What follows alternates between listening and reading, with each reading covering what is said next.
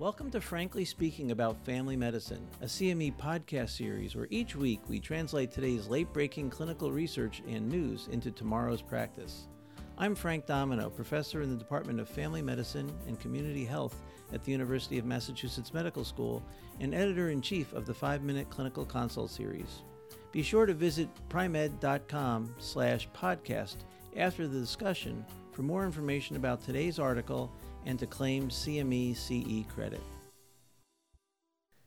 Emily is a 28-year-old woman who comes in today for her yearly checkup. She had been a 2-pack-a-day smoker since age 17, but she proudly announces today that she quit. She had a couple episodes of bronchitis last year and had a long history of having a cough every morning. She even found the smoking altered her exercise.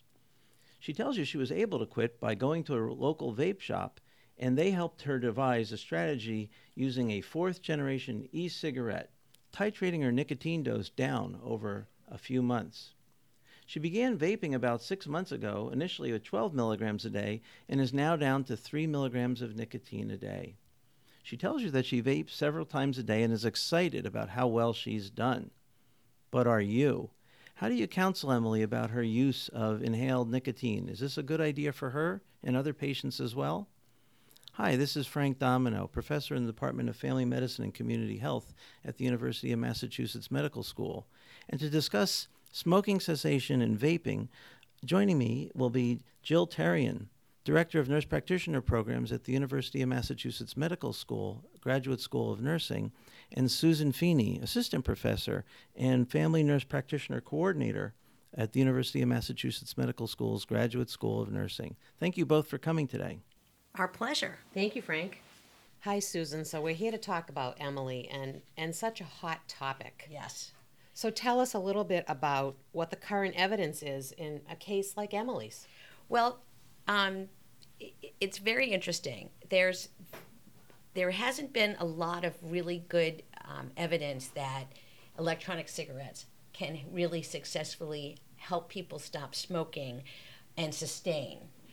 But there's been such an evolution of these products, and most of the studies that were done earlier were done on the 1st-generation e-cigarettes, and they were designed to look like cigarettes, but people would say that they did not simulate the actual feeling of the nicotine deposition and the feeling of smoking. So over the past few years, there's been this whole evolution in these e-cigarettes.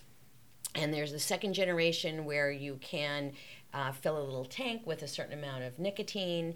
And then there is the 4th generation. The 3rd generation are these hobby things that most people don't use to stop smoking. And they're more for the hobbyist smoker or vapor. But the 4th generation are the really slick, sleek, small vaping tools that you can get a high deposition of nicotine. So having said that, there was a recent study out of England that was just published in the New England Journal of Medicine that looked at almost 900 people, and they randomized them to 2 groups. And one group had the typical nicotine replacement therapy. They could choose any combination of nicotine replacement therapy, so patch, lozenge, that kind of thing. They would use that, plus they had behavioral support once a week for 4 weeks.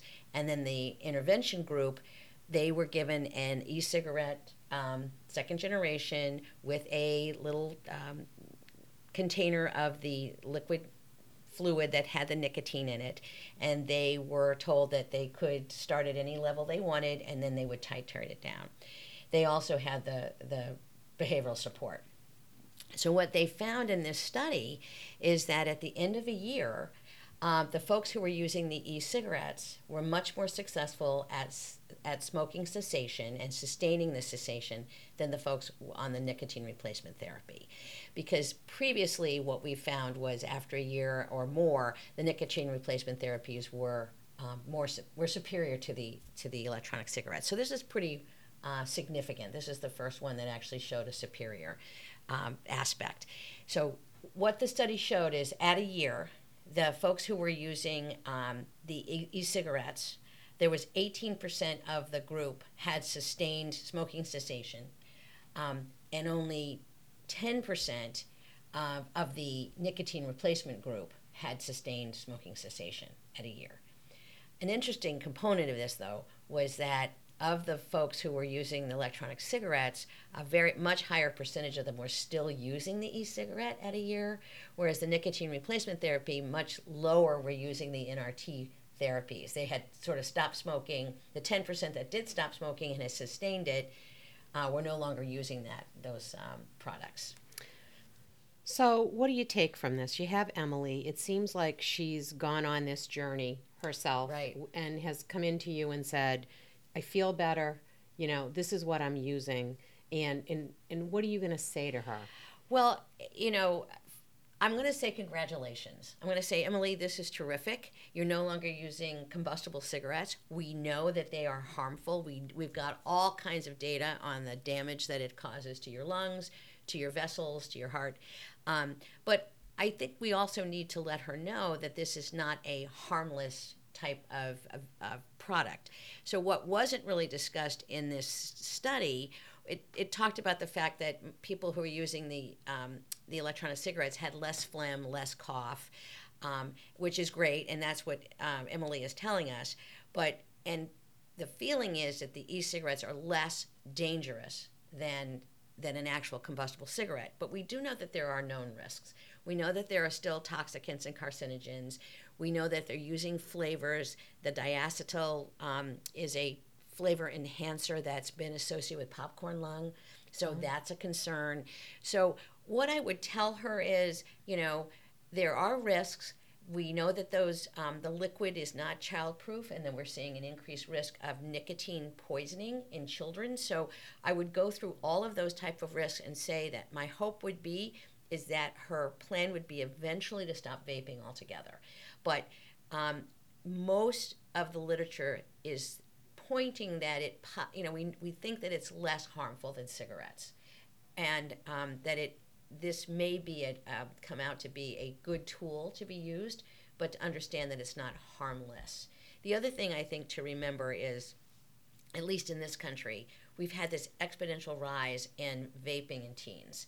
And so the FDA is very active in trying to control and limit the flavors and all that because of the danger to kids. So I don't know if this will ever be an approved FDA product for smoking cessation. Right now, politically, I don't think they have it, but I could be wrong. But if you read the CDC and you read the editorials in New England Journal of Medicine, what they basically say is, if you have a patient like Emily who's tried all the different nicotine replacement therapies and have failed, then you can counsel them to try the vaping with the idea that they would, titrate the nicotine down and then eventually stop the vaping. Thank you, Susan. So I'm just thinking about, being in practice, and, this is obviously Emily has really done some work here, right, and you can see some benefits of it. Right. So how about the cost of these types of products? Well, they're and are they covered by insurance at all? No, they're not. They are not covered by insurance and I think the only NRT that is covered would be bupropion or Veraclean. But the medications. So the e-cigarettes are not. The prices really vary depending on what generation. But if you're using the fourth generation, you can buy a starter kit anywhere from $35 to $50. And the starter kit is the actual vaping tool, 4 cartridges that are pre-filled, and a battery. And then the cartridges that you would put into that fourth generation vaping tool, they are about $4 to $5 a piece. So if you bought a pack of 4, you can get them anywhere from $16 to $20. A cartridge in one of those new generation or fourth generation is approximately the same nicotine in a pack of cigarettes. So you kind of can think about it that way. So depending on where you live, how much you smoke, what tax is on your cigarettes, it may be equal or it may be a little more expensive. Thank you, Susan. This was great. My pleasure. Practice pointer. E-cigarettes can be an option for your patients that have failed nicotine replacement therapy and still are looking for another option, along with behavioral support, to have sustained smoking cessation. Join us next time when we talk about the role of antibiotic stewardship and appropriate use in the outpatient setting. Thank you for listening to Frankly Speaking About Family Medicine, brought to you by Pri-Med. To claim credit and receive additional information about the article referenced in today's episode, visit primed.com/podcast, and see you next week.